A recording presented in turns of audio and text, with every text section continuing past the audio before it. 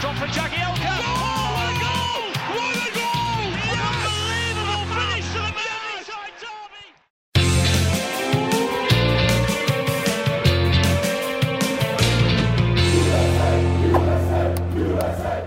What is up, everyone? Welcome to Toffee Blues USA, your source for all things Everton, American style.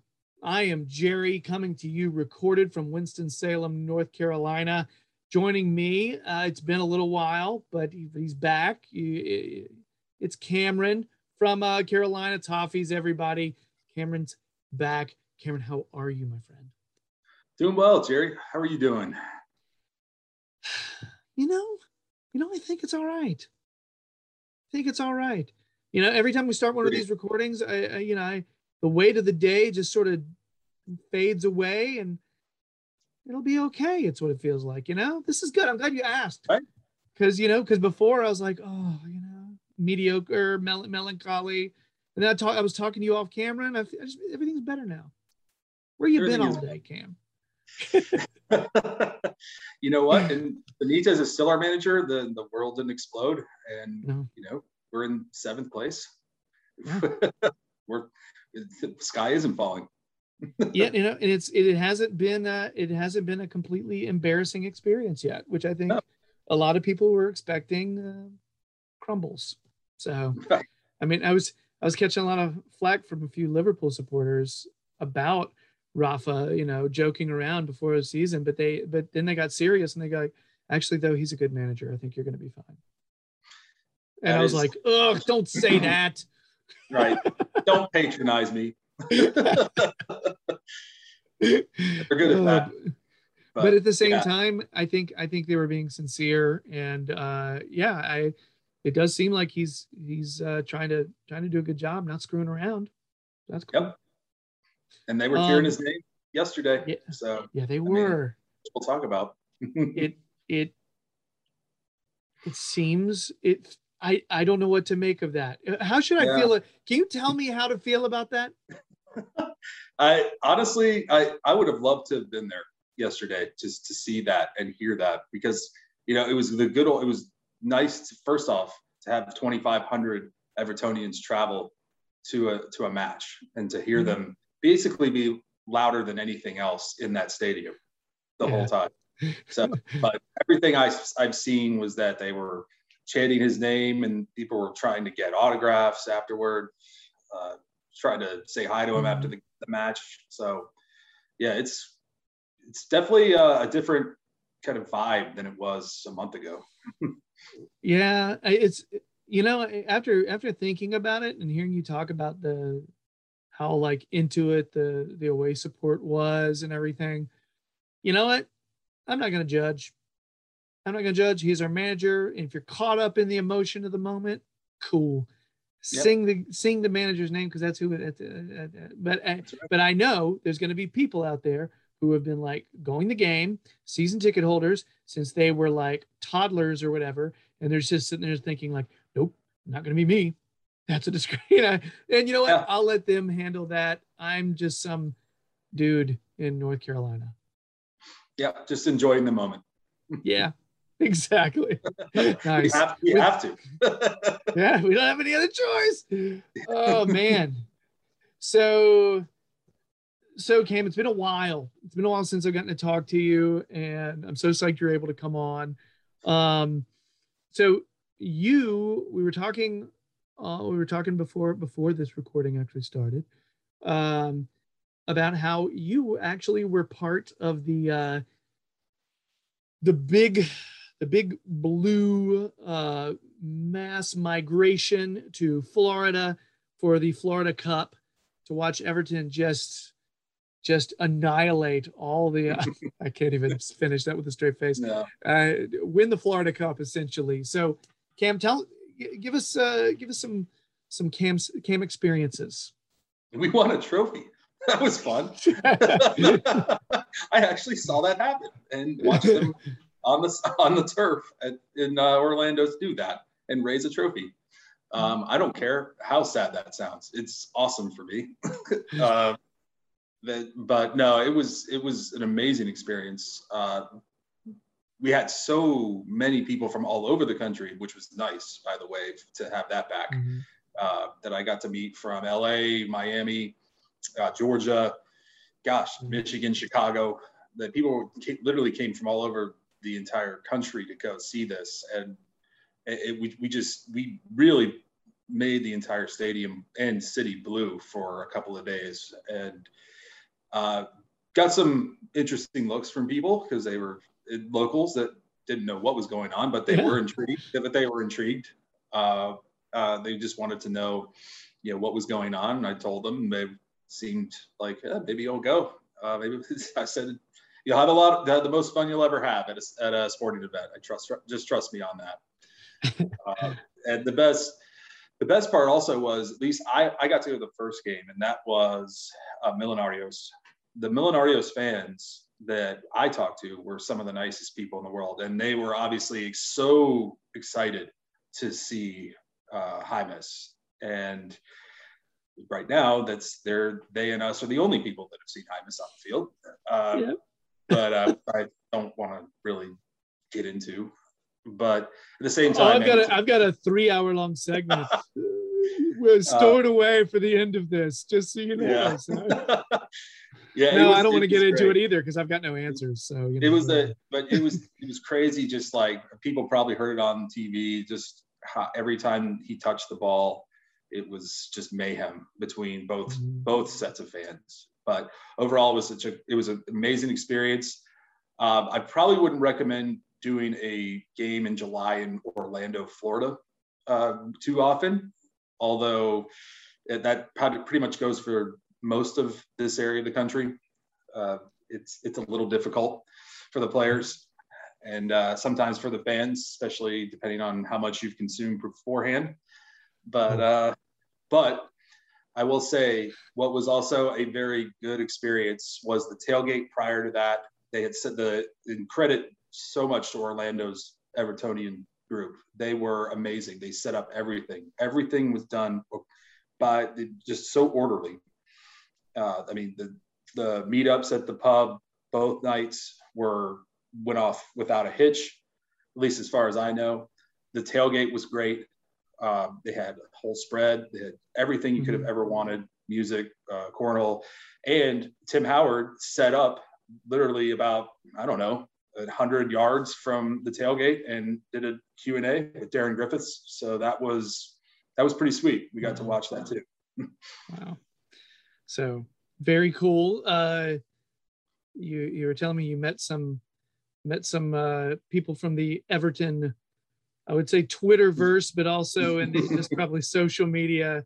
Give us a couple of meetings that you had where, I feel like there's some names that are just out there that a lot of people know. Oh yeah, these I would call them the Twitter all-stars for Everton. They would be the ones that basically I get my news from, and it starts with let's look at Jeff Wallner from Cincinnati. Sure. He was awesome. Great to meet him.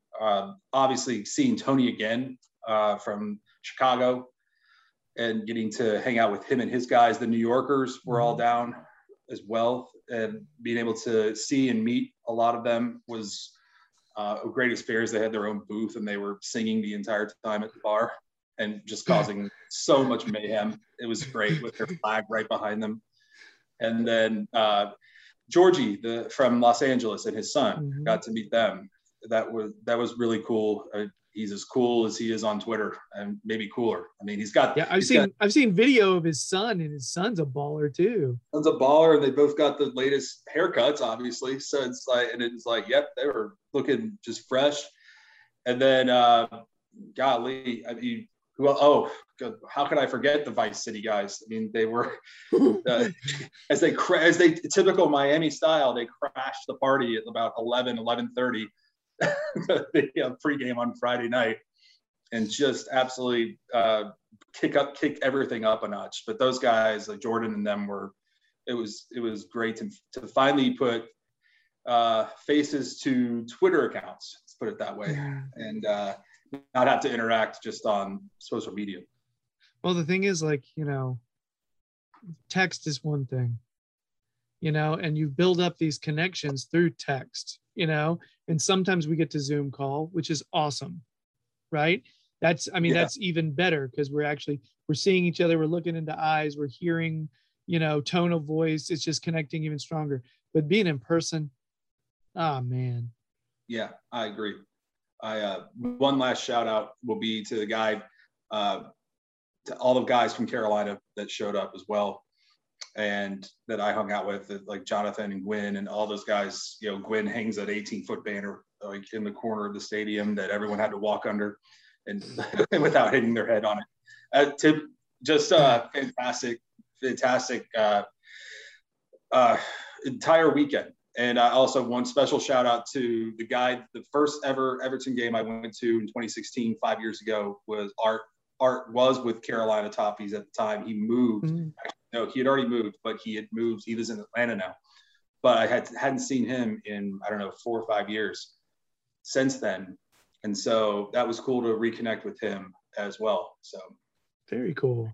Yeah. Did you by chance, I'm asking this, did you by chance meet Aaron, Mr. Bowsy Toffee Tits? Ooh, great question. And I don't know if I can answer that. Because I had I wasn't sure if he wore the shirt that said Bowsy Toffee Tits on the back. See, I think I remember that. Yeah, he's supposed to be like Jake said. He immediately grabbed him and hugged him the first time he saw. I'm not one of the. I'm not that forward with people I don't know, unless I've had a lot to drink. But the one cool thing that happened that was very random. I had mentioned Tim Howard earlier. We obviously got to see him do his interview outside the stadium. We were in the concourse of the stadium at halftime, and Art and I are hanging out, and all of a sudden, out of nowhere, the security guard, who wouldn't have known anything about what's going on, goes, "Hey guys, isn't that one of your legendary players?" Like pointing. And we turn around, and it's Tim Howard, literally walking right behind us. And Art sprints up and just like does a selfie with him. It's like, so yeah, literally, that was the kind of weekend it was. Oh, that would be. Oh my gosh, that's awesome. Yeah, these stories are just. I get all emotional for y'all. That just sounds like an absolute blast. Very cool. Well, hopefully we get more opportunities like that moving forward, which is super rad. So I have to ask you one other thing that has nothing to do with Everton. Sure. And you're not prepared for this. Uh-oh. I'm just doing it. I'm throwing caution to the wind. I'm just going to do it. I've seen the Carolina. Okay, let me preface this. Sometimes on the show, we talk about pop culture, things to watch, good things to watch. Okay? Maybe good things to listen to, maybe music. I have noticed the Carolina Toffees account over the past couple months, maybe a little longer, starting to show GIFs or GIFs, however you want to call it, whatever, from a show on Netflix that is one of my favorite comedy shows right now. It's got to be. And the new season just dropped this summer. It's amazing. and I'm sorry, there's no one else that likes it that I talk to, and it kills me because it's brilliant. Me and my wife and I love it, and no one else. I've fallen off the couch laughing at some of the stuff that has happened in that season. So good. So let's share with everybody what we're talking about. So good. I believe you have to be talking about I Think You Should Leave. And yeah, I actually have the same observation about that. Whenever I respond to somebody with a GIF of Tim Robinson doing something, I get like maybe 2 or 3 likes. I think it's just because maybe people across the pond are kind of like, what is that? And what is this show? And it's hard for me to, like, real quick. It's Tim Robinson was on Saturday Night Live. He left, and it's because he wasn't allowed to do a lot of things that he wanted to do in terms of writing and acting. And he actually makes fun of that in one of the sketches. but I would describe Tim Robinson as a very off the wall, like goofy, kind of will say anything, shoot from the hip type comedic actor. And I would say it takes a little bit to get into it, but once you're into it, those seasons go by like that, because it's just sketch after sketch after sketch. And I will just say right now, like, and I have one of my good friends lives up in DC, is addicted to the show also. And we will just quote the show all the time now. And I just will always hit him with something from the Driver's Ed sketch, because I have never laughed so hard at something as because everyone's been through Driver's Ed. So it starts out exactly how you would expect it to, but then it just takes a hard left turn, like a lot of his sketches do. So, Tables.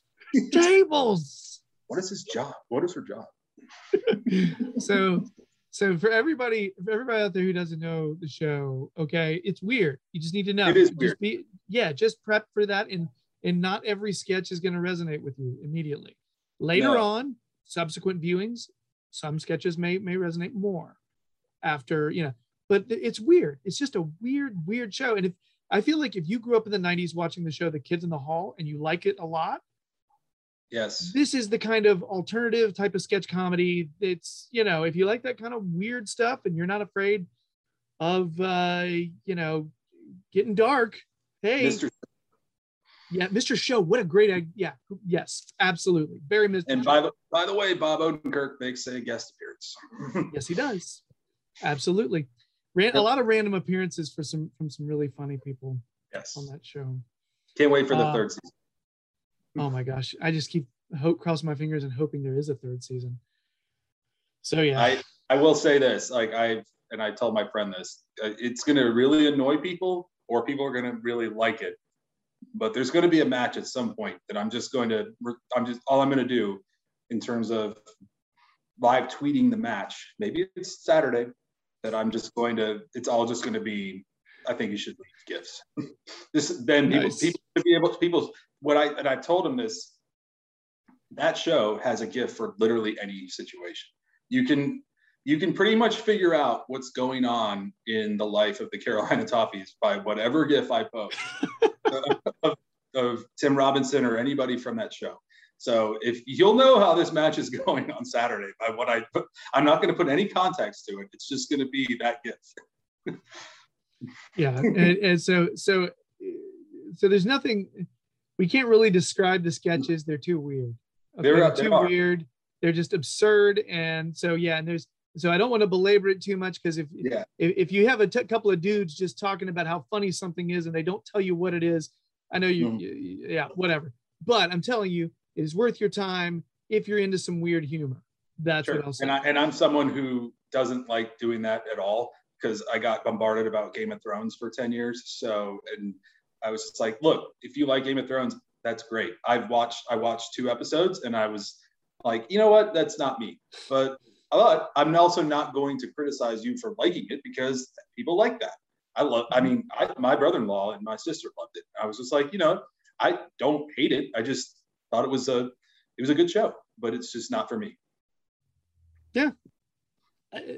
So yeah, everybody, you should check it out and watch it, and let's just talk about it on Twitter. Just saying. All right. I want everybody singing about the night the skeletons came to life. Just saying.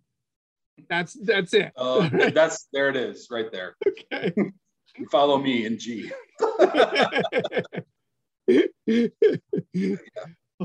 So really quick, I have to do something, Cam. At the last show 2 weeks ago, there was a really good question by Mark about 330 million pound signings, and I told him that I would do a little research and come back and be better than last time. So I'm just gonna say 2 signings right off the top of my head that I wouldn't mind for 30 million.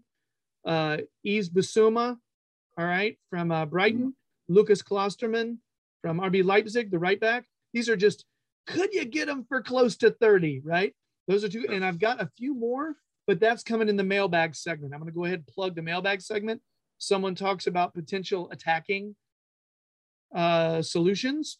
And so I've got some, all of them around the same cost. So yeah, anyway, I just want to say, Mark, I did better. I did some research and I thought about it. So promised you I would. Next question. Wow, what a toss. You should have seen that.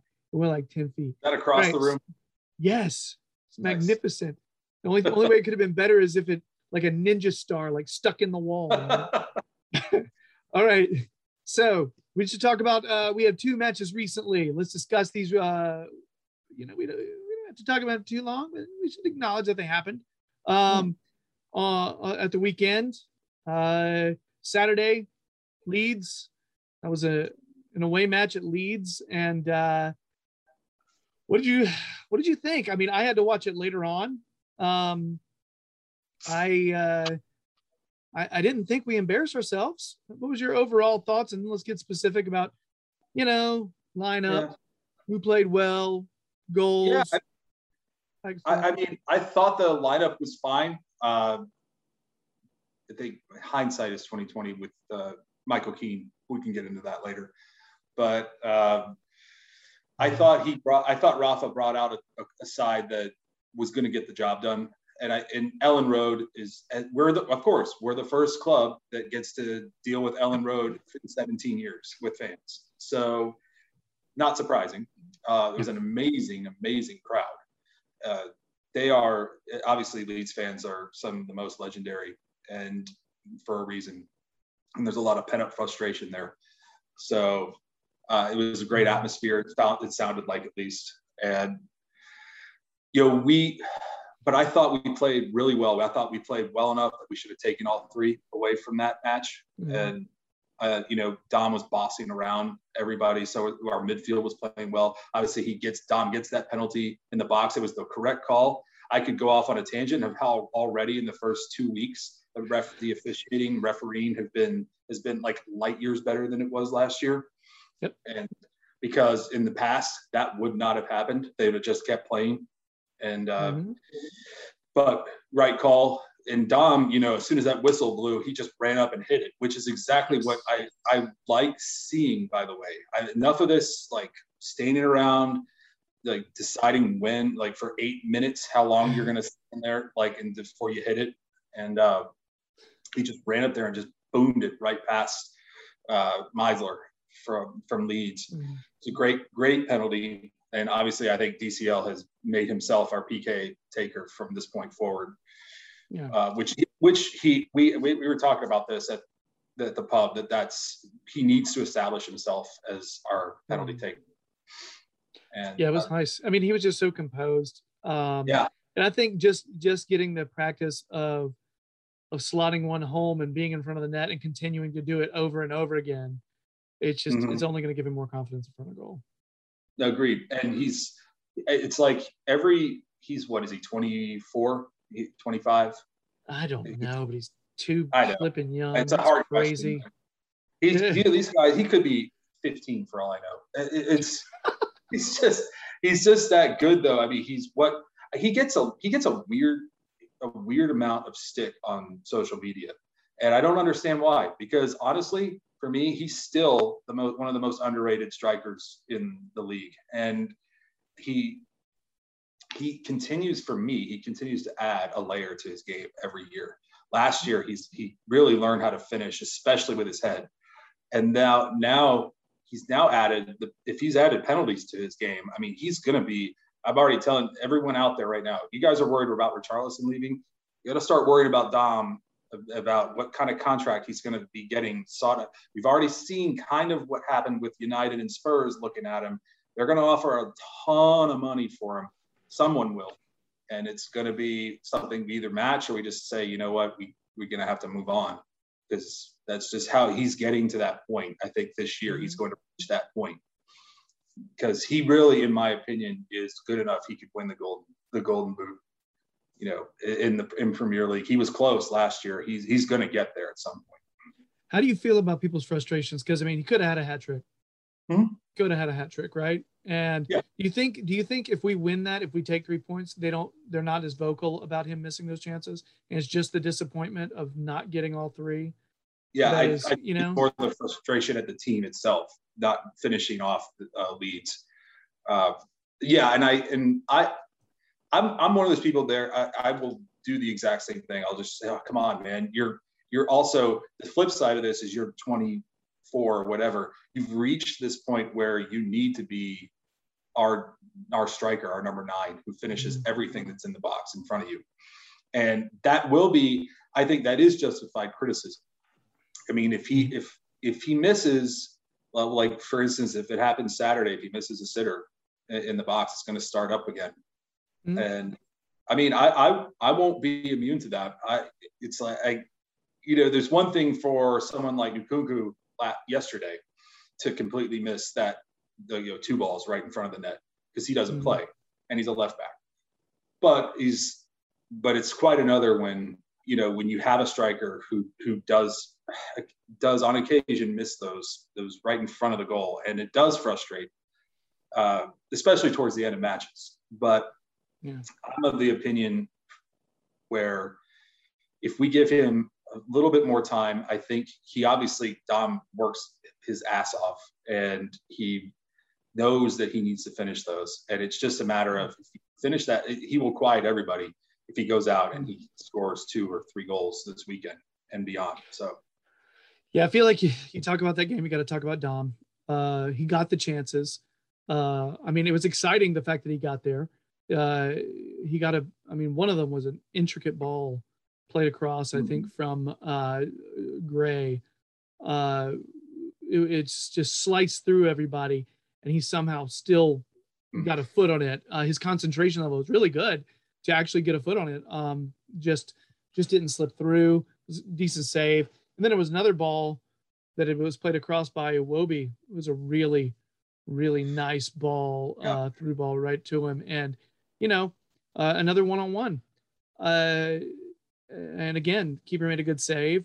And the guy could have had a hat trick. I don't know. I think he's going to miss more.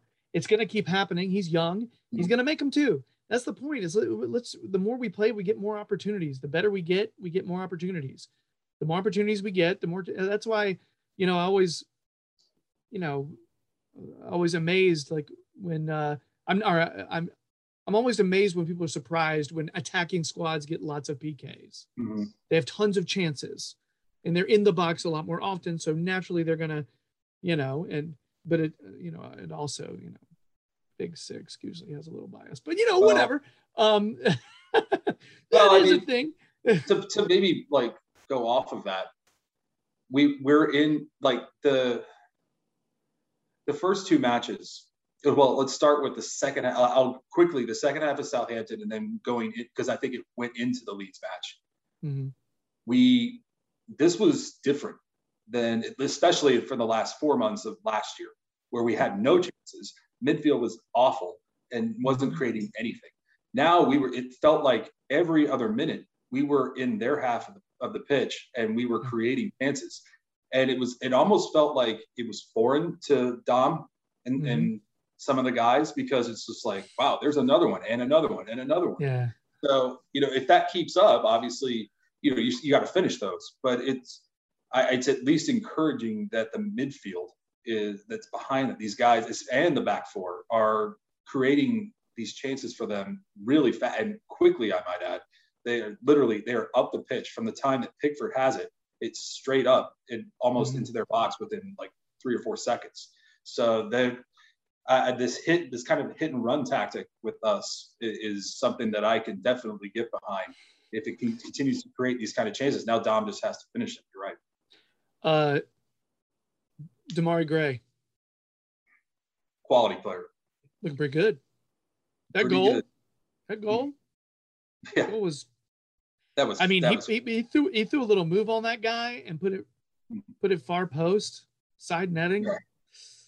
Nice. Yeah, that was quite a finish. I mean, it went from, oh no, because he mishandled it a little bit, and then all of a sudden was like, oh my gosh, like far post, you're right. And then he just, and then he did the celebration that we all do at one point in our lives, which is try to slide and then whoops, like Nope. tumbling over. And, just roll with it. Yeah, but that was awesome, and especially because he seems to be so genuinely happy now playing. Mhm. I think he was in a bad way after he left Leicester, and then obviously didn't work out in Germany, and now he's back where he wants to be. And I think he really is enjoying himself at Everton. He not only is he getting his chances, he's so good off the ball and where his movement, his positioning is, and that's why he was able to set up and get to that point and score. So it's unfortunate that the team wasn't able to help him out and get that 3, because that's a game-winning goal, and unfortunately, they could not hold on. But I would say just leading into Rafinha, I mean, that was a incredible. I mean, they should have cleared that ball, but it was an incredible goal from where he was. It was a really nice shot. I was watching it, trying to think okay, whose fault is this? Be that blamer. And so I was like, okay, Coleman, are you blocking are you closing down the face of the? Yes, you are. He curled it around. Yeah. I mean, it's a good shot. Now, however, I should point out the first Leeds goal. There may be some blame to be thrown. Oh boy. I mean, Keane is an easy scapegoat, and for good reason. I mean, it's kind of like, and like I said, my brother-in-law's a United fan, and he goes, I like Harry Maguire. I'm like, yeah, he's a good player, but when he goes up too far, and gets caught out outside the box, he gets himself in a lot of trouble, like he did last week. And that's the same thing with Keane. Keane is now, I feel like Keane has gotten a lot slower in the last 12 months. And for whatever reason, for these couple of games, in the first 2 games, not yesterday's another story, but he has found himself in no man's land as a center half, especially one that doesn't have any speed. And you can put maybe some of the blame on Luka Dean, but again, he was caught out a little bit, but he at least made the attempt to try and stop. He slid tackle to try to stop the play, and that didn't happen. And then Keane just completely overran it, and all of a sudden there he is, he's 5 yards behind Bamford, and that you just knew at that point it was like, oh crap. And we were at it was Click. Who finished that off? Was it? I think it was Click. Click 43, I believe. Yeah, I think it was Click. I was trying to remember. Bamford was because Bamford's the one who got by everybody.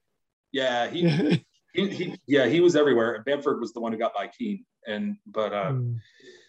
I think somebody had said on Twitter after the latest mess yesterday that Keane looks like he needs a break, which is an odd thing to say 3 games into the season, but there may be a point there, just because is it because he's mentally not sharp, or is there something physically wrong with him? I don't know, but I don't know. Maybe he's not jiving with management. There could be, maybe he's going through some stuff where he's down, where people have that, it happens. So, I mean, we'll get into this later, but I could see him getting a break this weekend. I would hope that's what happens. I honestly, with the depth that they have at center half, especially if Ben Godfrey's back, there is no reason to play Keane this weekend. Yeah, I'd give him a little time to kind of recover and try to. Sometimes just unplugging is good. So anyway, let's move on. Yep. 1 point was not the worst out of that result, by the way. I do think we easily could have walked away with all 3 points. Totally agree. I think that I was initially for a little bit disappointed that we didn't get 3, but again, what the main ask is for teams, get your 3 points at home. If you can snag 1 on the road every time, good. Then go back and snag the 3 at home that you need to get. But if you keep getting points every week, that's all that matters. So we roll up Carabao Cup match Tuesday, and you see the formation, you see the lineup, and you see we're running 3 or 5 at the back, however you want to say it. Right. Did your heart sink a little, thinking, "Oh my gosh, we're playing at Huddersfield and we're rolling up, with 5 in the back"? Well, to be honest with you, Jerry, I had no idea what kind of lineup he was going to roll with yesterday. He had said things like, "We've got to give guys some rest," but then he also said, "I've got to play the best squad I can." Yeah. And so that's kind of like, well, which is it? And we got a little bit of both, I would say. And I was so happy, to be honest with you, to see Nkunku playing left back. I mean, it was such like, oh wow, it's September again from last year, and so we're going to be first in the league again in a couple of weeks. So, but in all seriousness, like it was nice to see him back. That we have a manager that trusts him enough. At least, I mean, I know it's second round of the championship side, but Huddersfield had rolled into that match on a roll. I mean, they had won 3 straight matches, I believe, up to that point. And so they were going to be a tough out. But I was glad to see him trust John Joe Kenny, who had a disastrous year last year. And then Nkunku, who I thought would deserve to be able to get a chance in this cup match. Obviously, Begovic back there, who played so well in the Florida Cup. And then, I was a little surprised again that Michael Keane was back there, and he had played so many minutes. He played every minute up to that point that it was kind of like, okay, can you give him a break? But I guess with Godfrey had traveled with the team, but he wasn't part of the squad. So that was a little weird. I guess they still didn't think he was ready. So, but you're right. I mean, I initially thought, is this going to be like a 5-3-2 but it turns out, I guess it was more like a 3-5-2 or kind of a hybrid that he kept mixing around, because obviously Kenny and Nkunku can go box to box. So it was more like they can travel up with the midfielders. Yeah, that's what I was going to say. It switches based on possession, right? So we have the ball, it's 3 in the back. They have the ball, it's 5 in the back. And I think it's actually really smart, because not only does it take the pressure off of Nkunku and Kenny to give them 3 center backs behind, but also it takes a little pressure off of Branthwaite, who is in for the first time in a while. He's sitting there playing, and I felt like you had 5 defenders there who needed to be in a position where they don't have a lot of pressure.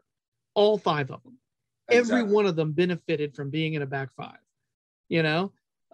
Holgate, Keane, both of them, I think, have recently made some mistakes, and so having that, Now, did they still maybe make some? Yeah, all right, but okay, let's really quickly talk about, go to what you're going to say, and then I'll move on. Okay, real quick, as much as I know Keane was at fault for the goal and the header. I mean, the whole team shut down after our goal in the first half. And then, but he's going to get scapegoated for that. And, he was responsible for that, man. But at the same time, on the flip side, I want to say positive things about Mason Holgate, because he has taken a lot of flack, and rightfully so, for some of his performances. But I thought he played one of his better matches in, almost 12 months. I thought this is because I think the pressure, having the guys back with him, helps him out big time. I mean, just real quick, something like a real play at the very end, when Huddersfield was trying to equalize toward the end, that Holgate got a header, and headed it out for a corner that was going to land at the feet of a Huddersfield striker had he not intervened right there. And that's just that's one of those things that you look for. And so it's one of those things where he's been criticized. And so I would just want to give him a lot of credit for the fact that he stayed in that fight. Doesn't Holgate usually do well in a 3? I feel like he's excelled in a 3 before, and we've said much better in a 3 or a 5 set than he is a 4. Whenever I see him as part of a 2-man center back with 4, I cringe, because it's like, the only guy I feel like that he pairs well with is Godfrey, and it doesn't happen for him. I would love when we play against these teams to have a little more quickness up front. I mean, he and Godfrey are our quickest 2 center backs. The idea of being able to roll with those two every once in a while and feel, like you're not going to get a letdown would be great, Right. because he does provide some quickness. So anyway, hopefully we'll be able to continue to utilize him this season. I'm very curious.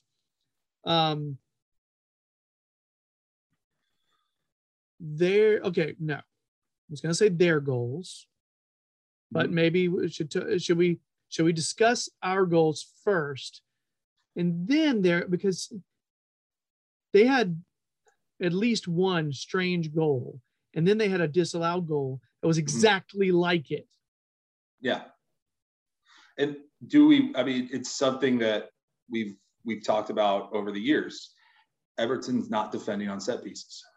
And it's been a problem. Doesn't matter who's on the bench, who's the manager. We have had issues again on corners, and and I honestly, Jerry, you've been a fan long enough. It's the end of the half. They've got a corner. What's going to happen? Oh, right, there it is. I didn't even react because you just knew it was coming. And even the announcer who mistook Moise Kean for Alex Iwobi about 8 times. Did at least understand. Yeah, he said it. He's like, that was coming. And I was like, totally right. He was coming. Oh, and that was his first ever goal for Huddersfield, because of course it was. Well, but did you notice, like on the on the replay, their second goal that got ruled out for offsides because he was blocking the view of the keeper. Mm-hmm. There was a player blocking the view of the keeper on the first goal too. I'd love to see the replay to see if the guy taking the corner had moved, or if he was still there, or if that player was still off. I'd be curious, because if it's the same situation, then both goals should have been ruled out. Well, do we want to get into the officiating yesterday? Because I wrote it down. The disallowed goals / officiating. So, my goodness. Yeah, because disallowed goals plural. There are like academy games managed better than that. Yeah. Yeah, there are. I mean, that was just, I mean, that was pathetic. The Moise Kean disallowed goal, he was 2 yards on. Like, are you guys just not? Was there? I guess VAR didn't exist yesterday. I think it's just nonsensical that some games have VAR and some don't. Why? What is this? Like, if the FA institutes it, then why isn't it at every level of professional soccer there? I do not get it. I thought it was dumb since it. I mean, it happened in other tournaments. It happened like last year, and it was infuriating then. I just remember being maybe even the year before, just a frustrating decision to do that. And I'm sure they're gonna say something to the effect of, "Oh, they're not set up for VAR." Blah blah blah. Whatever. It's football. There's money. You can have VAR. Got it.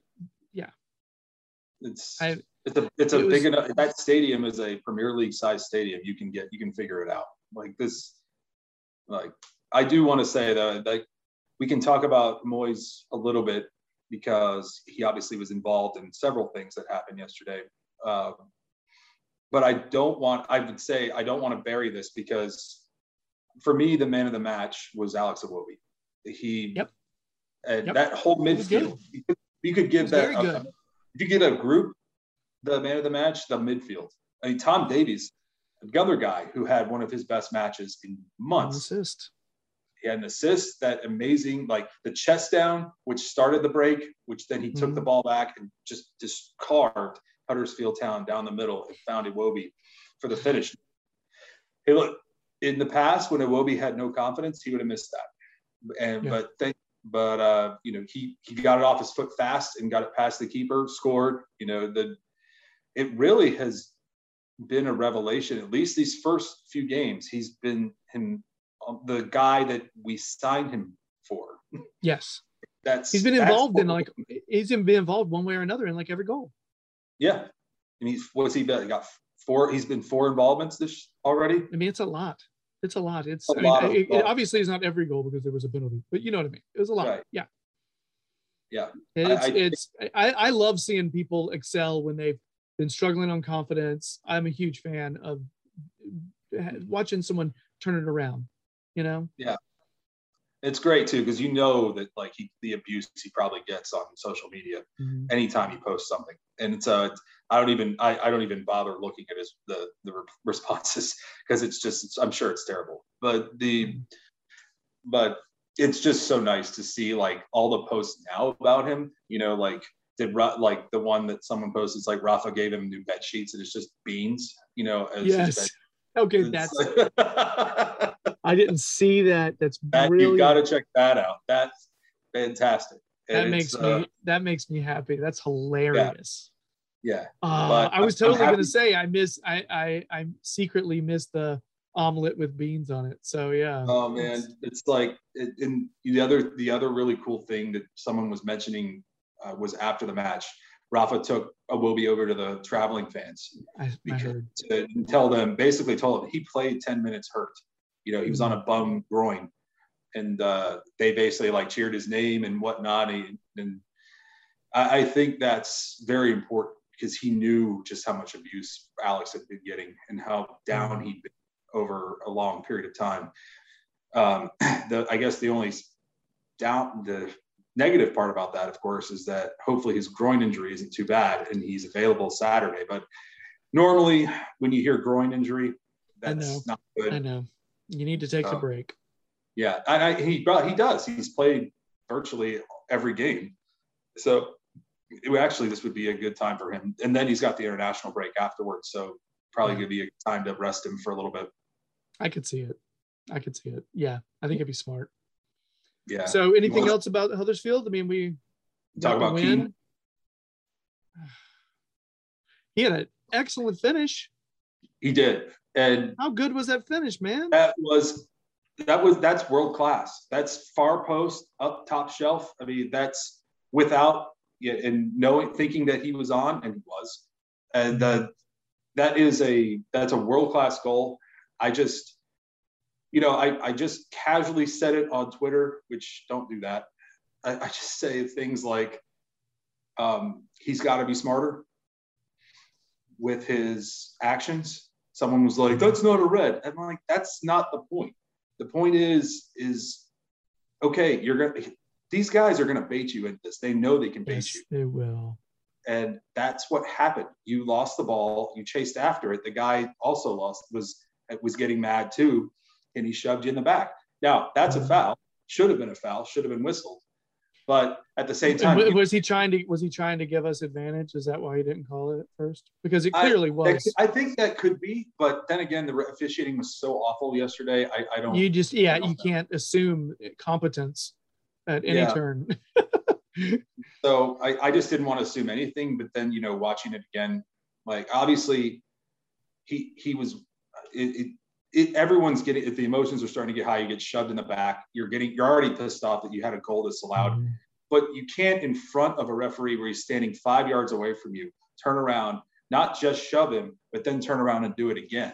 Like you're asking for this bad referee to basically put himself in the spotlight and make an example out of somebody. And you also have to be careful about where your hands go. Yeah. Period.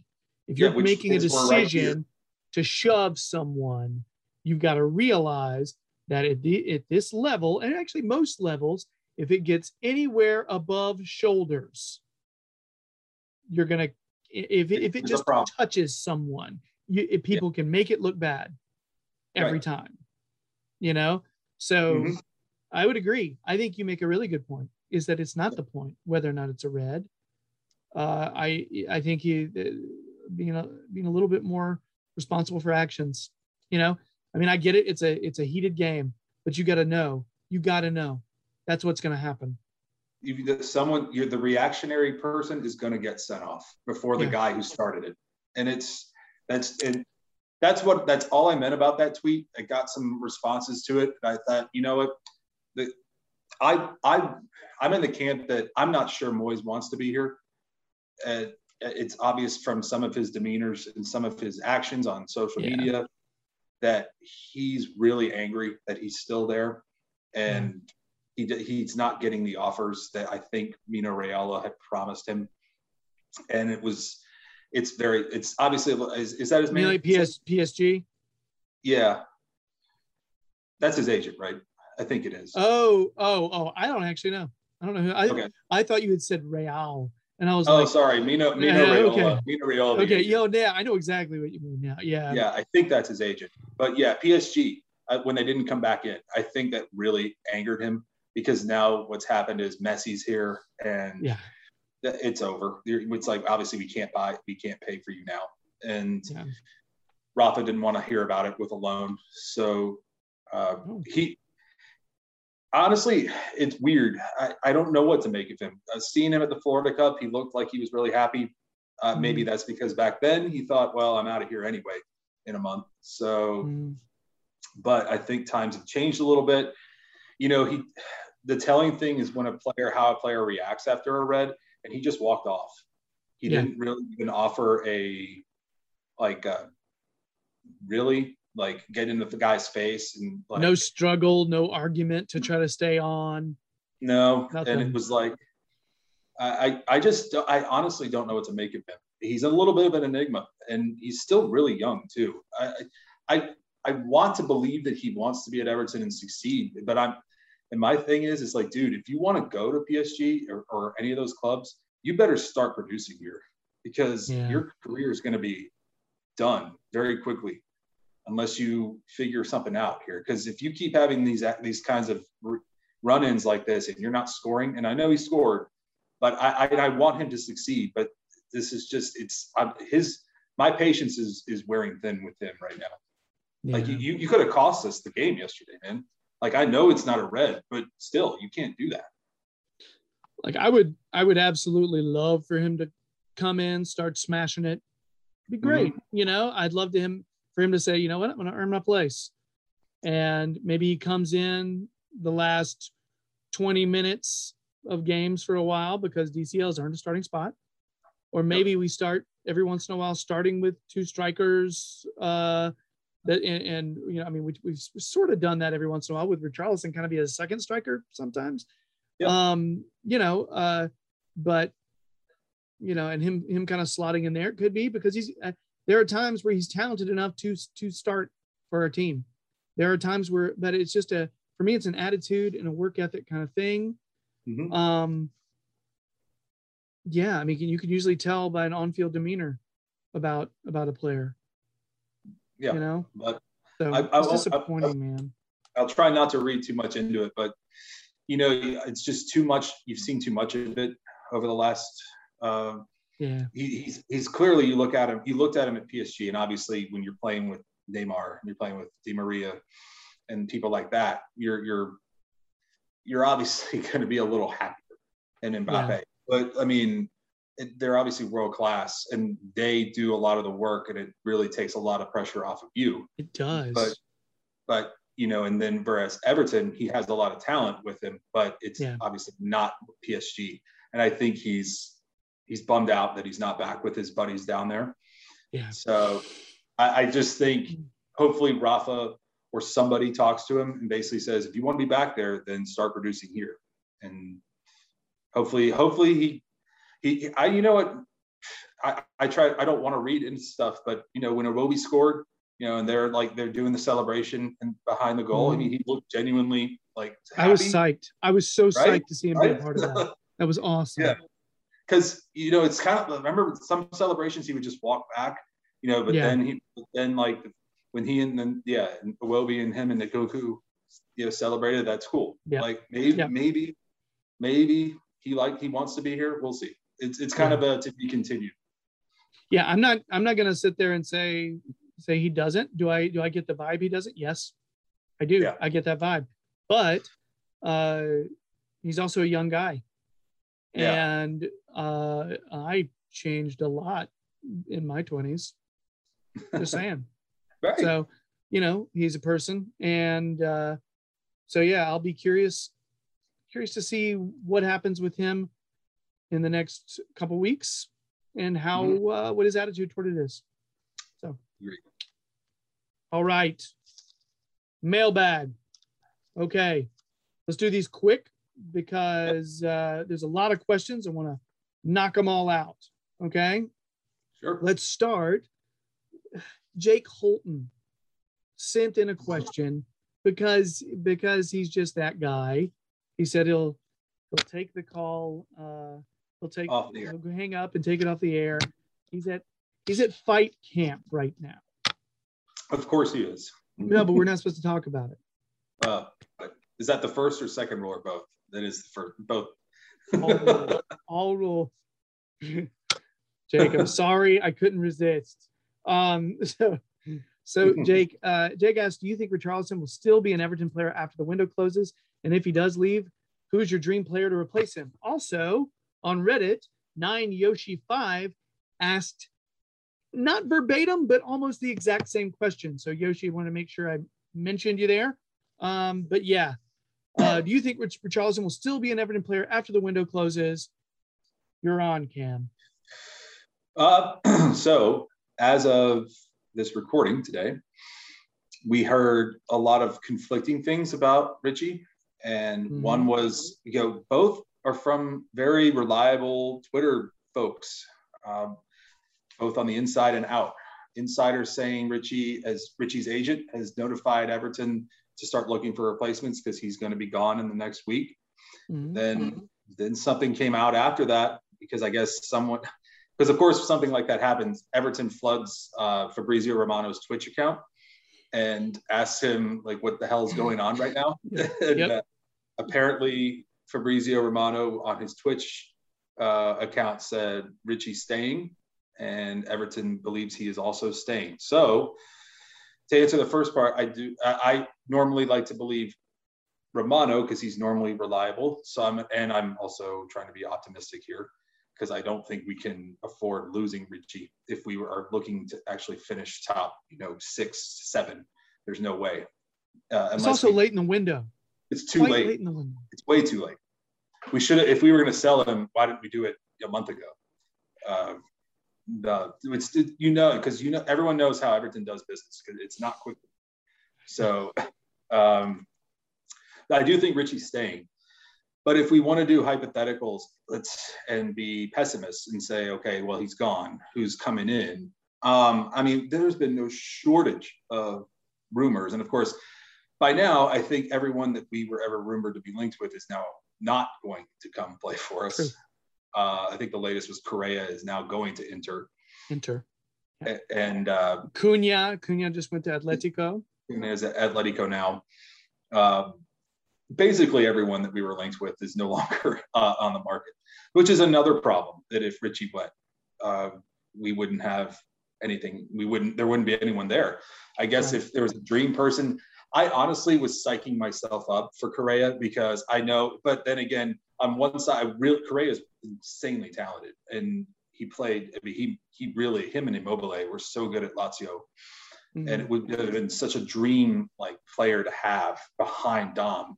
And but at the same time, Correa also had a aura about him like James does, where I'm only coming on because of this, and where James is here only because of Carlo Ancelotti. We know how that's been going lately. Now with Correa has been like, I want Champions League football and I want to play at Inter. Well, it was like, well, why in the world do we have an agreement with him if he doesn't even want to be here?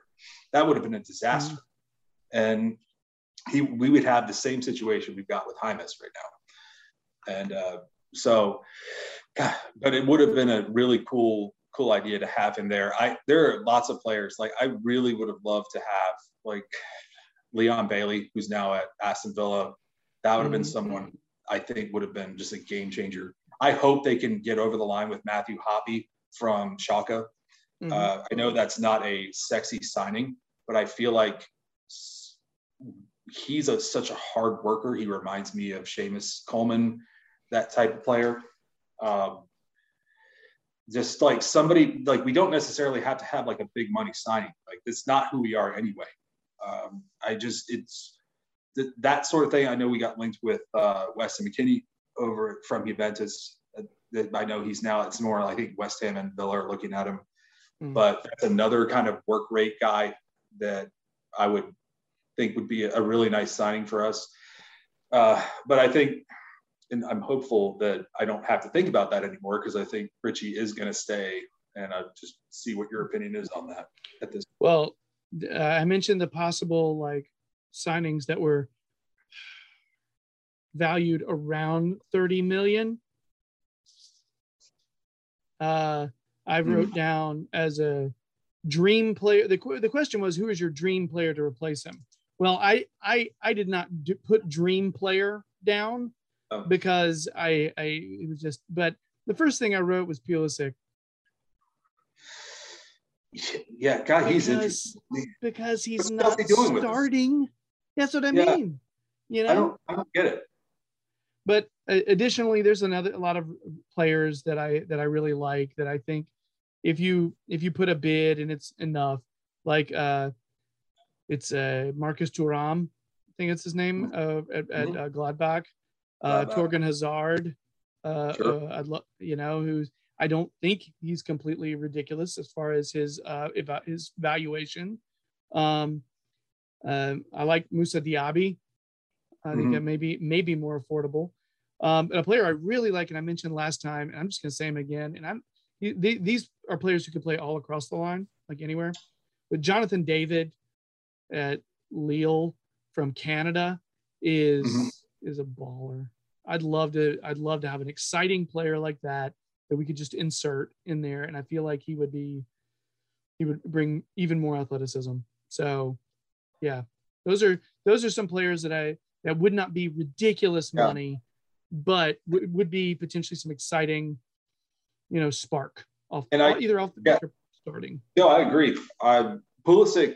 I'll start with Pulisic, and I'll name another guy who I thought we had signed from Portugal, and what I'm talking about. I thought we had him in, but who I really would have liked. Well, I'll start with him, Mateus Nunes. And I really was looking forward to him moving in as part of our team, part of our squad. I thought he was going to kind of be a dynamic game changer. That would have been someone I would have liked. But to go back to Pulisic, God, it's such a weird case study at Chelsea with him. Like, I know everyone knows how good he is. Like, it's just a matter of whoever's managing the squad. Obviously, Lampard loved him. Yeah. And he, a lot of playing time under him. Tuchel really has been very mum about whether or not he really wants to really thinks he fits in that squad. I mean, if I was Brands, I would maybe just make a inquiry to Chelsea about him. Because another thing is, if you look at Chelsea's chasing right now, which is literally everybody, but Saul at Atletico, and they were trying to grab Kingsley Coman from Bayern. Ooh. And but Bayern told them 80 million, and they left, and they said no. Yeah. So, but Coman plays where Pulisic plays.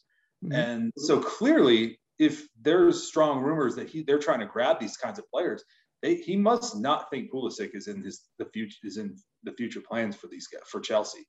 Yeah. And that's really a shame to me, because I feel like he is such a good value to them, even though they've got a lot higher priced players and bigger names than him. I think he has held his own there for 2 years. I would absolutely bend over backwards if I was Everton to try and grab him. I know it would obviously be a little bit of a step down for him, but it's still one of those things where, well, do you want first team football? Because you play in our squad every single week. I mean, it's kind of like, in a lesser degree, it's Terry Small moving to Southampton. Like, you want first team football, you've got it right here, dude. Yeah. Obviously, Richarlison plays on the left wing, but Richarlison has also demonstrated he can play in the middle and he can play up top. So, yes, now that you mentioned Pulisic, now I want great. Yes. Well, probably not going to have him, but it'd be fun. It'd be fun, and I'd love to see him prove his durability a little more too. By the way, that too. Yep. I'd love to see that. one of the brothers McAllister, Paul, has asked, if you could attend one game this season, which one and why? I'm going to. I'm attending the Derby in December. I'm going to the Tuesday Derby at Goodison. That was been a dream match for me, and obviously we talked about this before the recording started. It's going to be myself and Roger Smith from Winston-Salem, his son Owen, who's actually in the academy there in the Ura. I know you're talking about the Fusion. Yeah, we were recording the U23 practice, and they had brought in a couple of the younger players to play with them before playoffs. And there's Owen sitting there. He's like, "Hey, I know you, man." Yeah. So we didn't realize it. I was sitting there filming Owen, didn't even realize it. Yeah. Every time I talk to Roger, Owen's doing something else crazy for the academy. He's a good player. And but anyway, we are all going over right after Thanksgiving. Actually, I think Roger's going for Thanksgiving, which I don't know if he's going to be divorced by the end of this, but I'm going. I even as someone who is not married, I know for a fact that I'm not allowed to leave the country until after Thanksgiving. So I made sure to leave for that. So what we're doing is, we were originally going to try and go to Brentford for the match on Saturday. That would have been pretty cool, but we're put that in the air. We've decided we might just go closer to Liverpool in the very beginning. And I suggested to them, I was like, well, wait a minute, who's that team that in Wales that Rob McElhenney and Ryan Reynolds bought? Wrexham. I was like, oh, that's AFC Wrexham. And then I looked at where Wrexham was, and I'm like, Wrexham's only an hour and a half train ride from Liverpool. And it's, to my knowledge, and because I think it's in the northern part of Wales, and they have a home match. And I was like, well, what if we do that? And then we go sightsee Wales after that. I'm like, perfect. And then, so we might do that. But then Tuesday is the most random Derby day maybe ever. It is a Tuesday evening, but it's at Goodison. And so that's the dream match that I want to go. And then we will be there also for the following weekend against a home game against Arsenal. So, but yeah, I've always dreamt about going to a Derby, what that's like. And I'm very excited, hopefully, as long as things kind of hold, that we will be over there in a couple of months to experience that.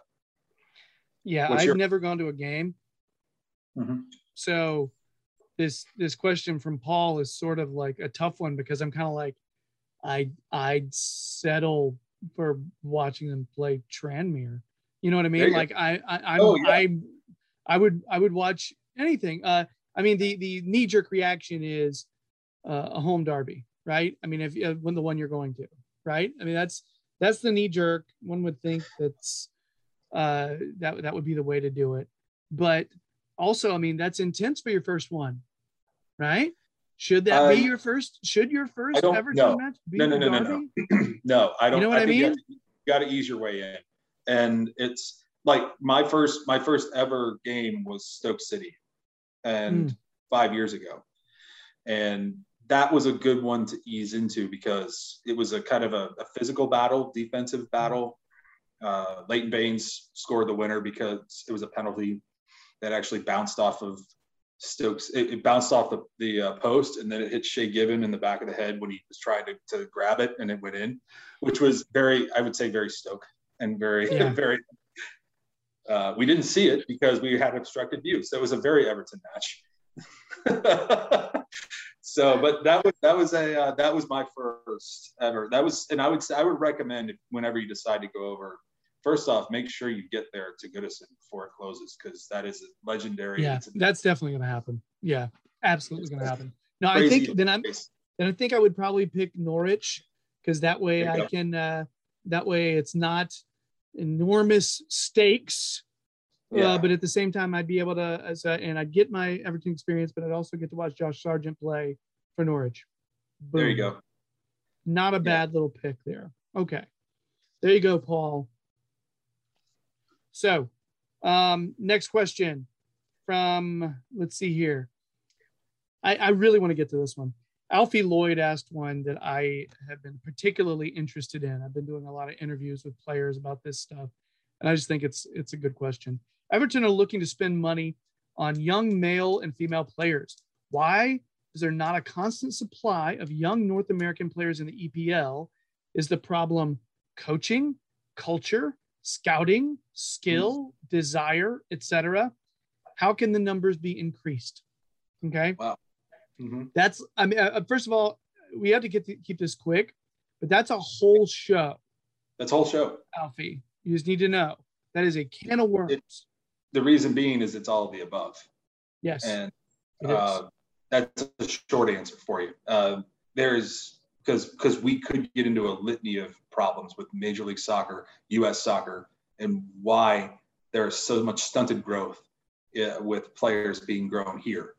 We're seeing it. I mean, I can just tell you a short answer. Also, Jurgen Klinsmann was absolutely right when he was our manager about players needing to go out into Europe and around the world to play and stop playing in Major League Soccer. I want Major League Soccer to succeed because it only will help growth here, especially at the young ages and academies. But right now, like if you're good enough, you need to be outside of this country playing, as has been proven time and time and time again. Okay. But yeah, the long story short, it's a whole litany of problems. It is all of the above, Alfie. That is, yes. We have a problem at homegrown issue right now with U.S. soccer. I'll point out, the movie we're making, a bunch of college players, almost all of them international, who have come from different academies from different countries, Spain, England, Portugal. They're coming from academies over there. For one reason or another, things didn't work out at those academies. Okay. They come over here and they come to their college program and they're like the best players at their college programs. Okay. They're good. They're very good players. They come over here and they're even better by comparison. Okay. Now, think about the fact that those players come over here and they excel, and they did not work out at the academies in England and in Spain and all those places. Okay. I would say that one of the big problems is our players aren't good enough. There's not enough good players, like period. No. Like we're not there yet. And a big part of it, you mentioned coaching, culture, all that. If we had better players, they'd be able to compete with some of these really good players that are coming in from overseas and that are and the bummer about those players, by the way, these really good players from overseas that are coming in and playing for American colleges, they can't play pro very often because there's a maximum amount of players, that international players, that are allowed on MLS, which is completely insane. Yes, completely insane. Players are just stalling out. The last country that had that in place was England, and that was back in the late 80s, early 90s, before the Premier League really got going. England was kind of a holdout country. They didn't want international players playing in their league. But as everyone else told them, do you not want to be like a really good league?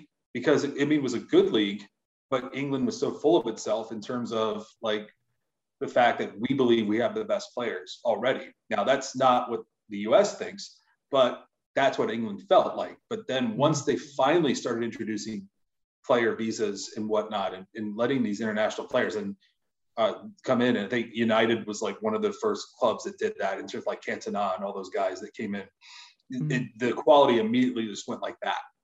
And then it was like unlimited amount of players should be coming in here, and you shouldn't be restricting them on doing anything. And we're still like, Major League Soccer has a 20th century problem as US soccer does. Like we're still living back there. So many pundits like Stu Holden and Lexi Lawless, Taylor Twellman, they all have said the same problem still exists. And when they were playing, like the US soccer has not advanced and progressed with everyone else. And that's why we're stuck where we are right now. Yeah, and we just don't have a huge identity Mhm. as a soccer country. There's not a defined style right now. They're trying to manufacture one with Berhalter, and it's good results. It's awesome. Yeah. It's great to see some results. I'm not going overboard. You know, I'm not going to sit there and be like, we deserve our top 10 ranking. I don't know about that. But you know, won some games. I'm excited. It's cool. Mm. I feel like I allowed to be a little excited. Make up more tournaments so we can beat Mexico. Yes. but I mean, I think it really does start with culture and people knowing enough about the sport.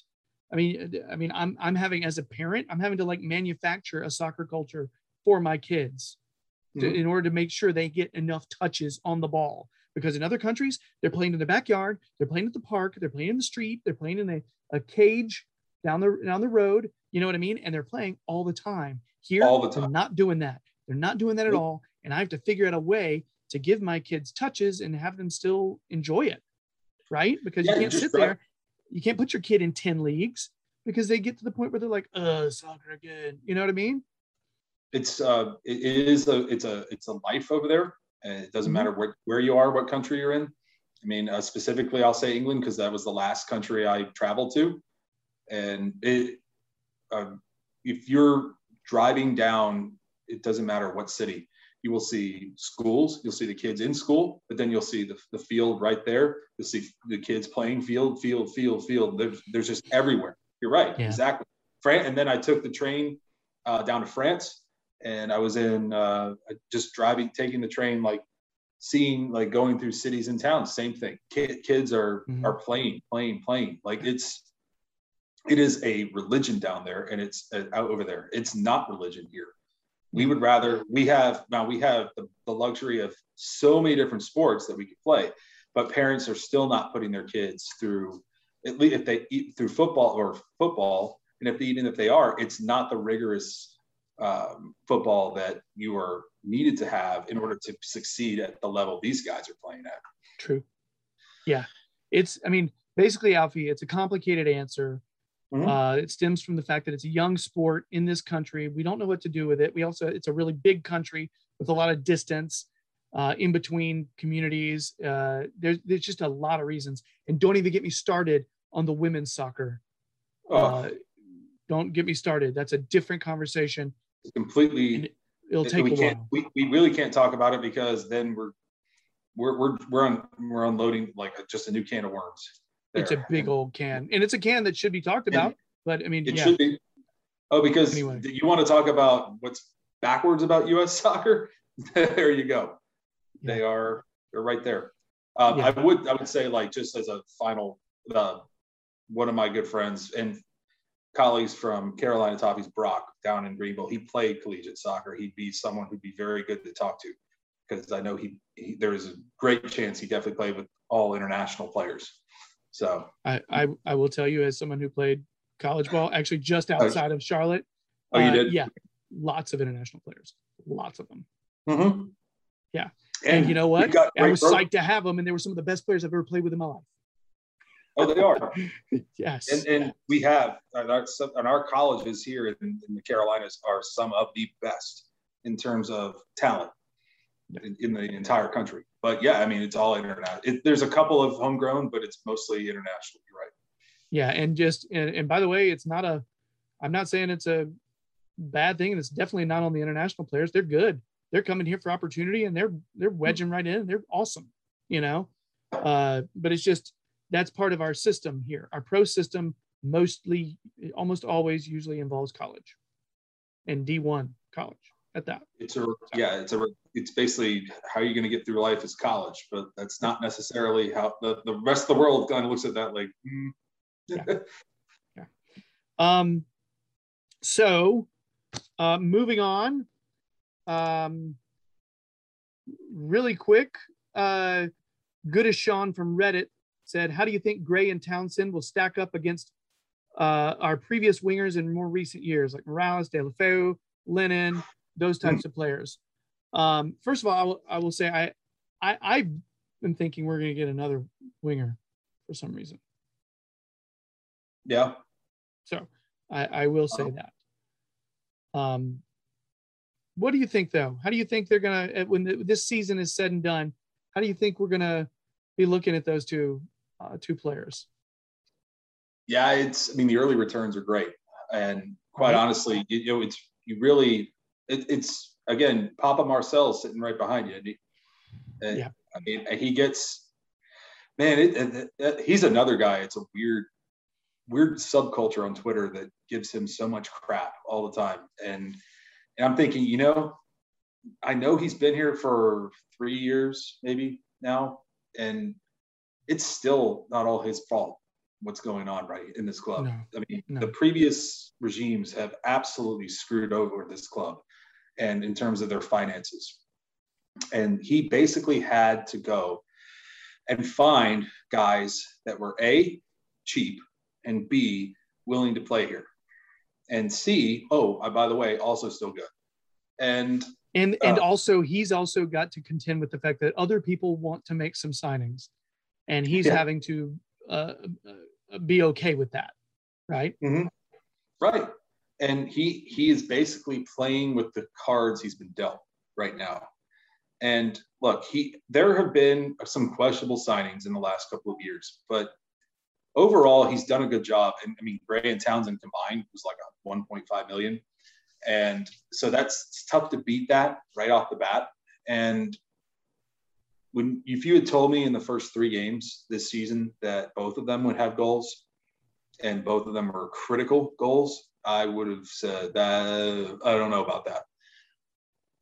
Stacking them up against previous midfields, like, man, I really, really wanted Deulofeu to be good and be like a 10-year player. We had this discussion. I'll never forget when he scored against Arsenal away and did the guns at the Everton fans like that.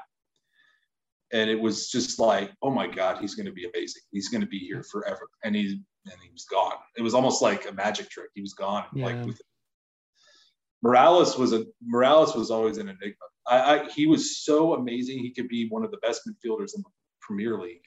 He used to be so much fun to watch, man. Yes. He was so fun to watch. I love that guy. And when he was on his game, again, he was untouchable. He could do no wrong. But then it would just turn into then another week he would just be just awful, the worst pit guy. It was never middle ground with him. It was always like here or here. So I think it's too early to talk about comparing these two to these guys. But the early returns are really good.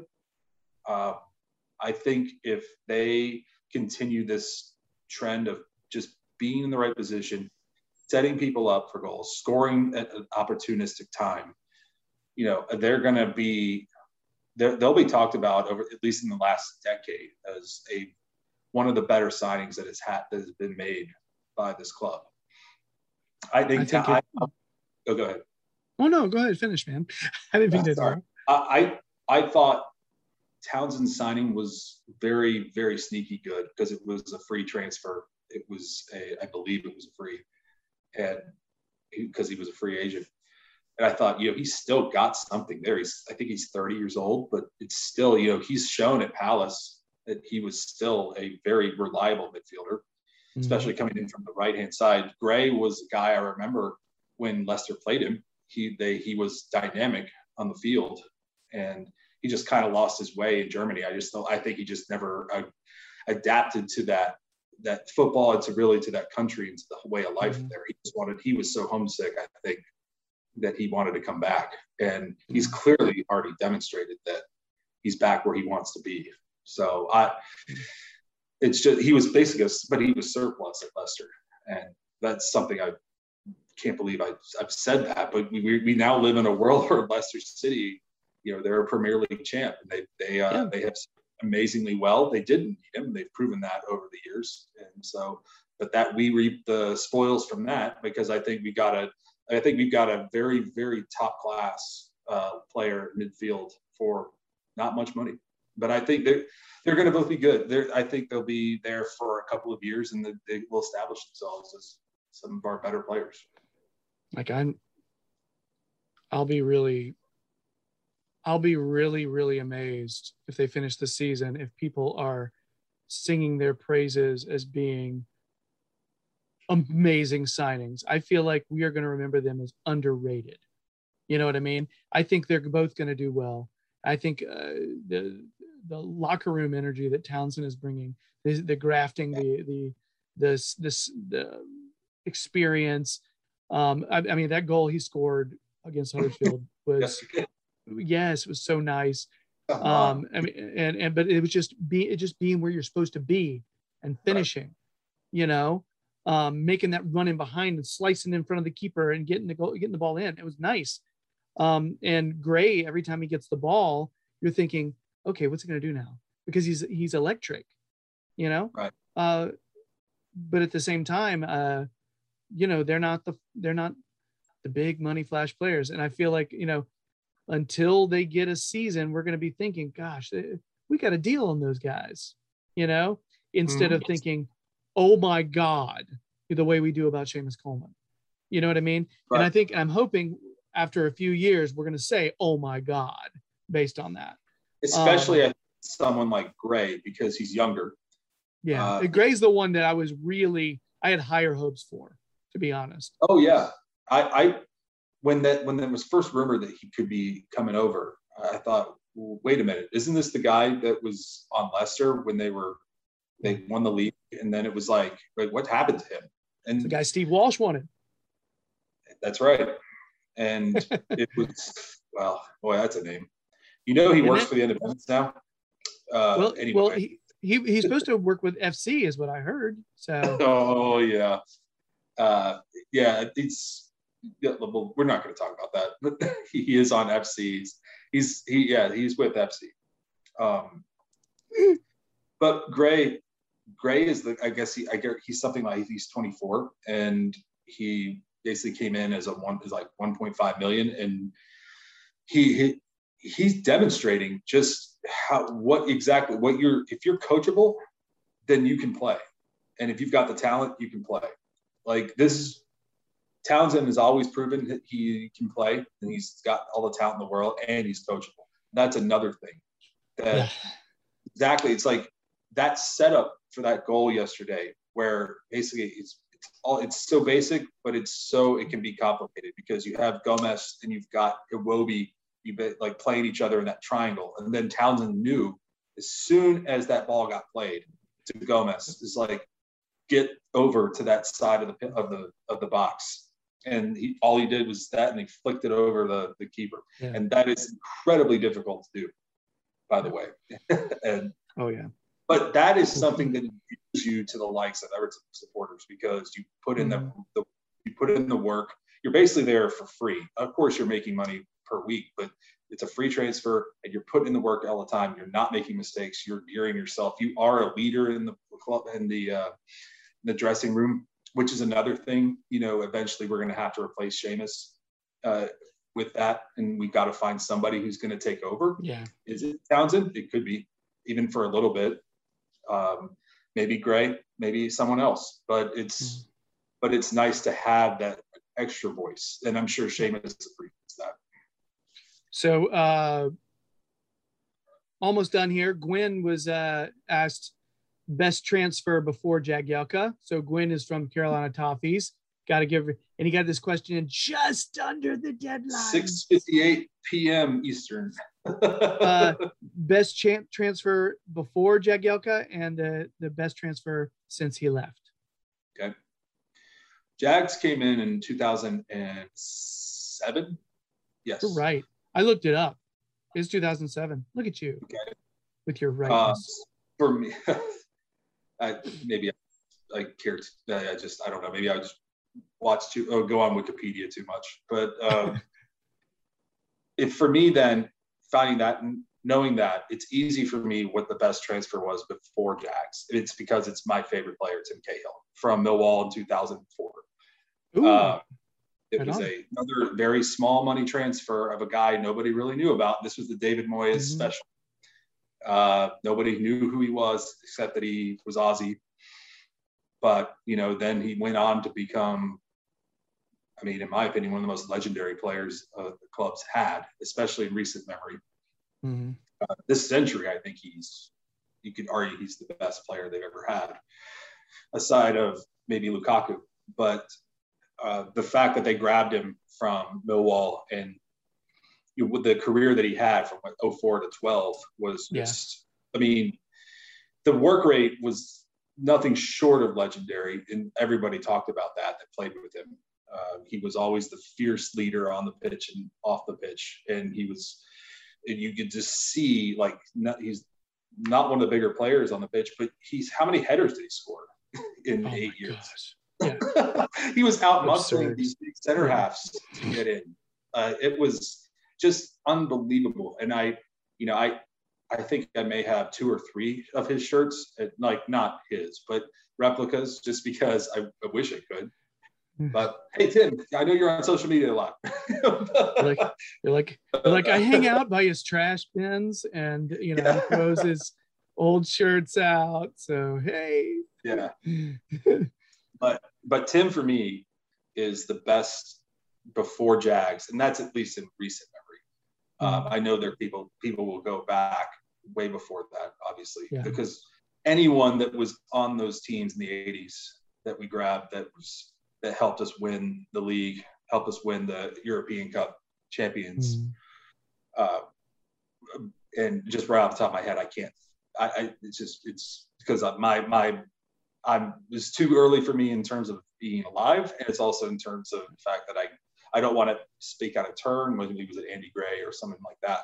See, that was my issue. Is I, being who I am, I was not watching Everton before Jagielka before, and so if I weigh in on a transfer, then it's going to come across as it's going to ring false, and that's why I didn't immediately chime in on that one. I was kind of like, I will feel fake, and so because I can't say about people that I didn't watch. So but what's funny is I was looking it up and I was like, ooh, when did Baines sign? Ooh, because that's my favorite. Ooh, and it said he signed in 2007. Right, with Jags. So I'm like, wait a minute, was it before or after? Like what? That was my answer is Baines, because I can't give you one before. And so that's my best transfer on that one. John, Toffee Blues John also asked what Everton signing was most and least memorable. Okay. So my most memorable Everton signing was Lukaku. It's just memorable. Yes. Absolutely. Nuts. Whole thing was the whole Twitter went absolutely berserk when that happened. And the fact that I remember, was that 2014 after we had him on loan? Mm-hmm. And we figured, well, we're not going to get him because he's too good. He's going to go somewhere else. And Chelsea has him, so maybe he'll just go back there. But then I'll never forget this, and you won't either. Him tweeting a picture of himself in the private jet, like, where is he going?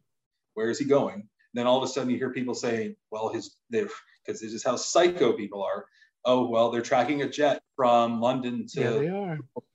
It's like, oh crap! And then all of a sudden there he is in Liverpool at the airport. He's like, oh my God, this is actually happening. Yep. And there he is, and it was like, that is insane that we've got him as an actual transfer. Mm-hmm. And for at the time, and I still can't believe we signed him for as little as we did. I mean, it's a lot of money, but not for someone like him. And Mourinho, like, dude, you just gave up on this guy. And that leads me into another diatribe. They did that a lot. They did that a lot. Gave up on Bruyne. I mean, Salah. Yeah, I mean, that gets me into, like, I think I mentioned this on Twitter. Look, it's great for Chelsea. Great, you got him back for way too much money. But remember, you guys had him 10 years ago.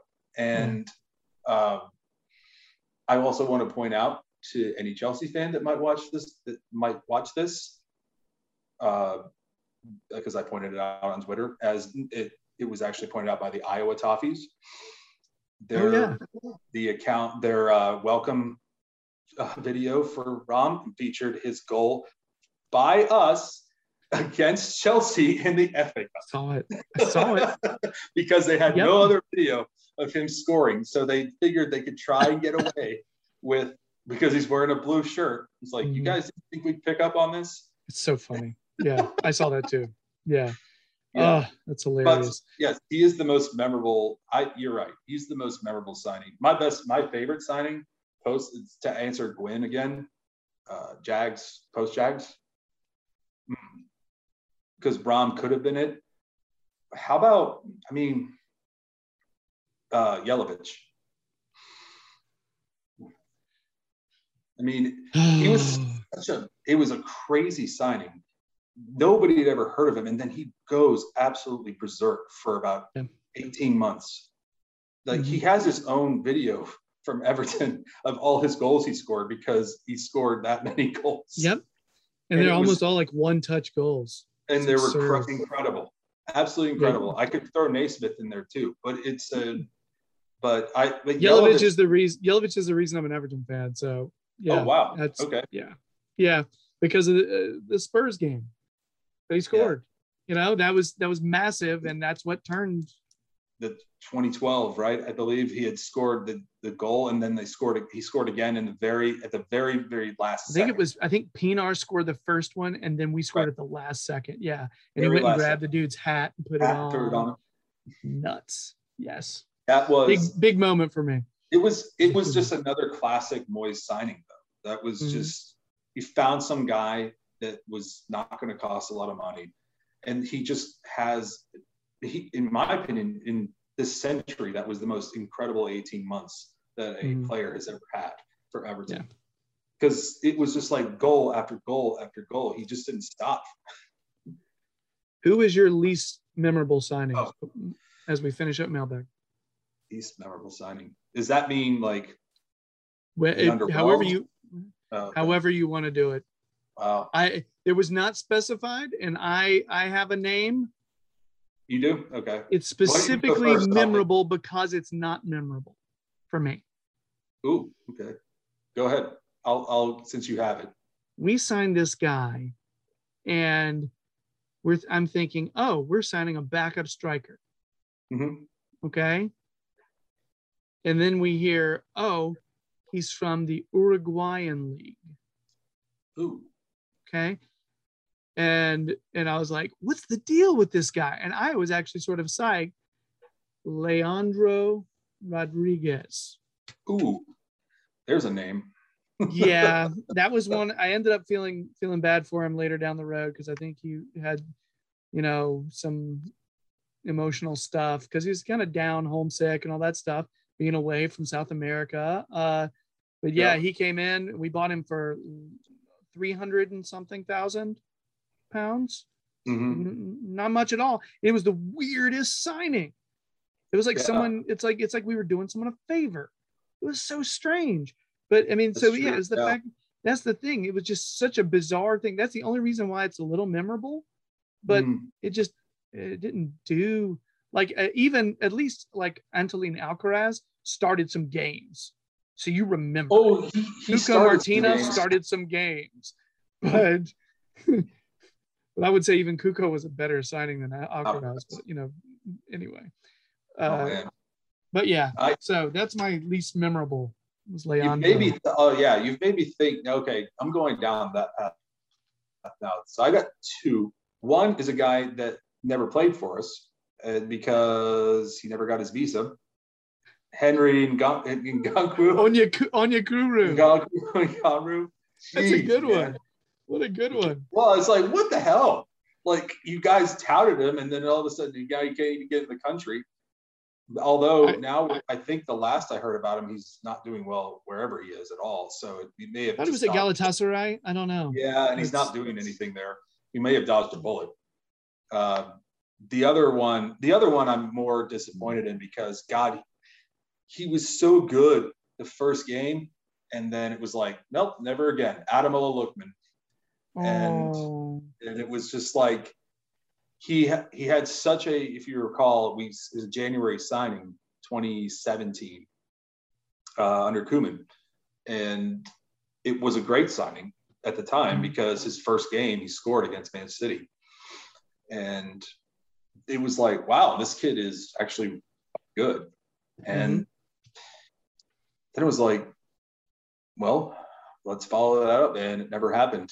And the next thing you know, he's demanding that to go elsewhere. And then Leipzig takes him on loan. He ends up doing really well, actually, on loan there. But when they bought him, then he underwhelmed. And I guess I don't even know where he is now. He was at Fulham. I don't know where he is anymore. But he's kind of floundering now in like, because he's mid-20s and he's basically at the point where his career is either going to go this way or it's going to go down. But it's really underwhelming because it was a £10 million signing from where was he at? Charlton. And so I really thought he was going to pan out for us, but he had other ambitions. He didn't want to be there. So. Well, he wanted to start. He was pulling so many players. Yeah. They want to start immediately. They don't want to struggle through. If they feel like there's something blocking their way, they're like, no, I want to be somewhere where they really want me, and that's what I want. And that's what Moise Kean is dealing with right now. Same kind of thing. So, yeah, very similar. Man, all right. So, there was one last question from John. I threw this too early. Best and worst Star Wars film. Ooh. We got to be fast. Can't give reasons why. Okay. Best Empire Strikes Back. Agreed. Awesome. Worst? What was the one called? The second one with Hayden Christensen. That one. So talking about sand. Not Phantom Menace. No, not Revenge of the Sith. That was not great. The other one. Episode the one in the middle. 2. Yes. Episode 2. When he talked for 5 minutes. When he talked the Attack of the Clones, right? Attack of Clones. Is that? Yeah, it? I agree. That's my least favorite. Is that because that's the one where he literally sits out there with Padme and just talks about sand for about 10 minutes. Yes. I was like, well, what is this? Anyone who had any faith in Lucas's dialogue writing abilities still at that time lost it there. If they didn't already lose it, the whole first movie when he came back. Wow. Yeah. So agreed, both counts. I don't see how anyone can argue with you. You're right. Period. Honorable mention, Rogue One. Rogue One's for fine. best. Rogue For One's best. fine. Yes. I like it. Because that was a sneaky good movie. It just came out of nowhere. I'm with you. Also, honorable mention, Spaceballs. Okay. Hey-o. So, all right. So, really quick Brighton preview. We have to be super fast here because we're running out of time. Current form, they're fourth in the Prem. They're 2-0-0, 6 points. Recently, Carabao Cup win 2-0 over Cardiff. Before that, they beat Watford 2-0, and then beat Burnley 2-1. They started off pretty well, folks. Possible starters, not completely sure because it looks like Mopé may be actually hurt, and he's been one of their main danger men in terms of goal score this season. But I think we could see Sanchez in goal, Webster, Duffy, and Dunk maybe in a back three, Gross and Solly March on the outsides, and then in the middle, Lallana, Bissouma, McAllister, Connolly, and Trossard rounding it out. Honestly, I usually am fine with Brighton. I usually don't hate Brighton. I know all the hard, I'm Premier League, are like, they never win, blah, blah, blah. They only play Graham Potter football, blah. Yeah. I actually like Graham Potter. I don't like saying it out loud because I feel like it totally discredits me to all the grumpy Premier League fans, but I like Potter. I think he's a cool guy. I like his philosophy and I like watching his teams play. But at the same time, his teams give up a lot of goals. Yeah, not right now, but yes, normally they do. They usually do. So, yeah. I'm on the Potter camp as well. I would have not minded him being our manager this year. I like the culture he brings to teams, dude. Yeah, I like the culture. All the players at Brighton seem to like him and play hard for him. They normally do give up a lot of goals, but they've been very stingy so far, which is why they're fourth in the league. I want to say this quickly. Shane Duffy scored in the last game, yes, he did. Which maybe he's already got his quota. But again, it is Everton, so they do need a goal scored. If Mopé's out, then who knows? Basuma is someone you mentioned earlier. Been a really nice signing. If we, they have some very sneaky good players on that team. Yeah, they do. Pascal Gross, I've loved I would that describe guy. His final ball is so good, dude. Yeah, final ball is really good, and that's something our back line is going to have to be very careful about, especially if Mopé's in this game. The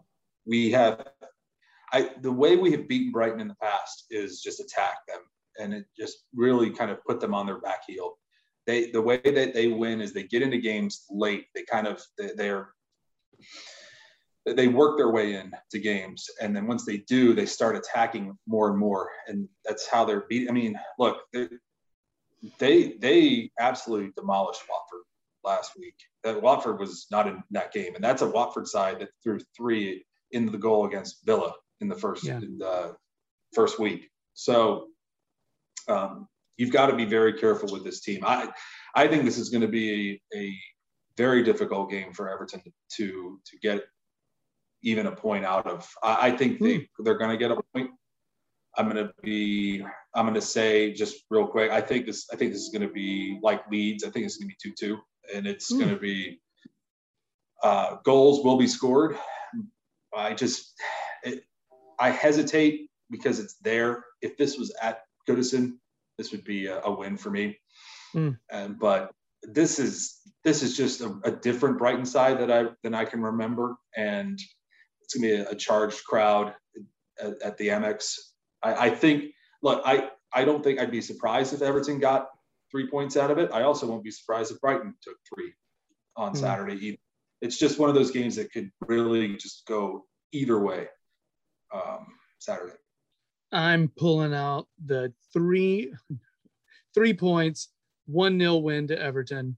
I feel like a back line with Coleman, Mina, Godfrey and Luca Dean, and Pickford in goal, Doucouré and Allan.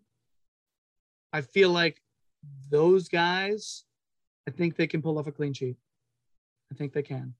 Now, I think if Iwobi's still dealing with groin issues, we could see Townsend and Gray and Richarlison and DCL rounding out the starting lineup. That list of starters would not shock me at all. But yeah, I'm saying a 1-0 Everton win. And let's see here. I'm going to get creative with the goal scorer. I'm going to say, gotta go Yerry Mina. I got to do it. Yerry Mina. Okay. He's due for dance. Yeah. He's due for one. Let's do it. I hope so. That would be amazing because he'll put something out. Yeah, for a celebration. Just want to see him dance. That's it.